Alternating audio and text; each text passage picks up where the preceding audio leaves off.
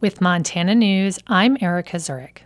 Approvals for companies to drill for oil and gas on U.S. public lands are on pace this year to reach their highest level since George W. Bush was president. That finding from an Associated Press analysis of government drilling data underscores President Joe Biden's reluctance in the face of industry and Republican resistance to more forcibly curb climate-changing emissions from fossil fuels.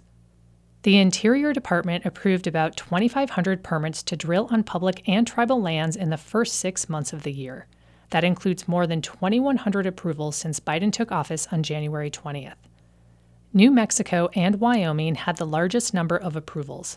Montana, Colorado, and Utah also had hundreds each.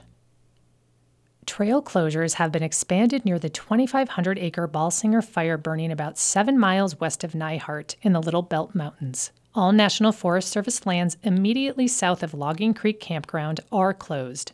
Yesterday evening, Cascade County Disaster and Emergency Services called for the evacuation of the Belt Park west of Highway 89 due to the fire. Multiple lightning-caused wildfires have scorched over 1,000 acres across the Superior and Plains Thompson Falls Ranger districts. A Type 1 incident management team is now overseeing the West Lolo complex, which includes 7 fires burning near St. Regis, Thompson Falls, Superior, and Plains. Several fires burning due south of the West Lolo complex will now be managed as one incident on the Missoula Ranger District. The Granite Pass complex is made up of 3 fires burning on Lolo Pass.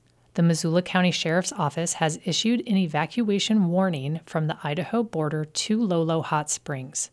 Residents are warned to be ready to immediately leave the area if an evacuation order is issued.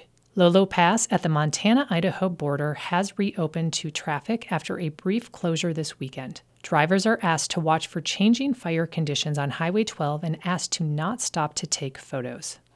The Montana Department of Environmental Quality issued an air quality alert today for parts of southwestern Montana. Particulate levels throughout the day reached unhealthy levels in Missoula, Frenchtown, and Hamilton. When air quality is unhealthy, health officials recommend all people avoid prolonged outdoor exertion. The air quality alert for Beaverhead, Deer Lodge, Granite, Mineral, Missoula, Ravalli, Sanders, and Silver Bow counties is in effect until 9 a.m. tomorrow morning. The Bitterroot National Forest today announced it's raising the fire danger from very high to extreme, the highest fire danger level possible. Under extreme conditions, fires start quickly, spread furiously, and burn intensely. According to the Forest Service, the Bitterroot National Forest has not reached extreme fire danger levels since August of 2018. More fire information is available at mtpr.org. Flathead County officials say COVID-19 cases are on the rise. MTPR's Aaron Bolton reports.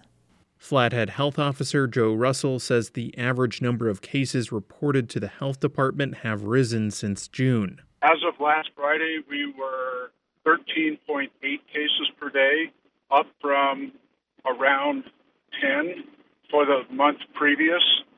And it seems to be climbing even more.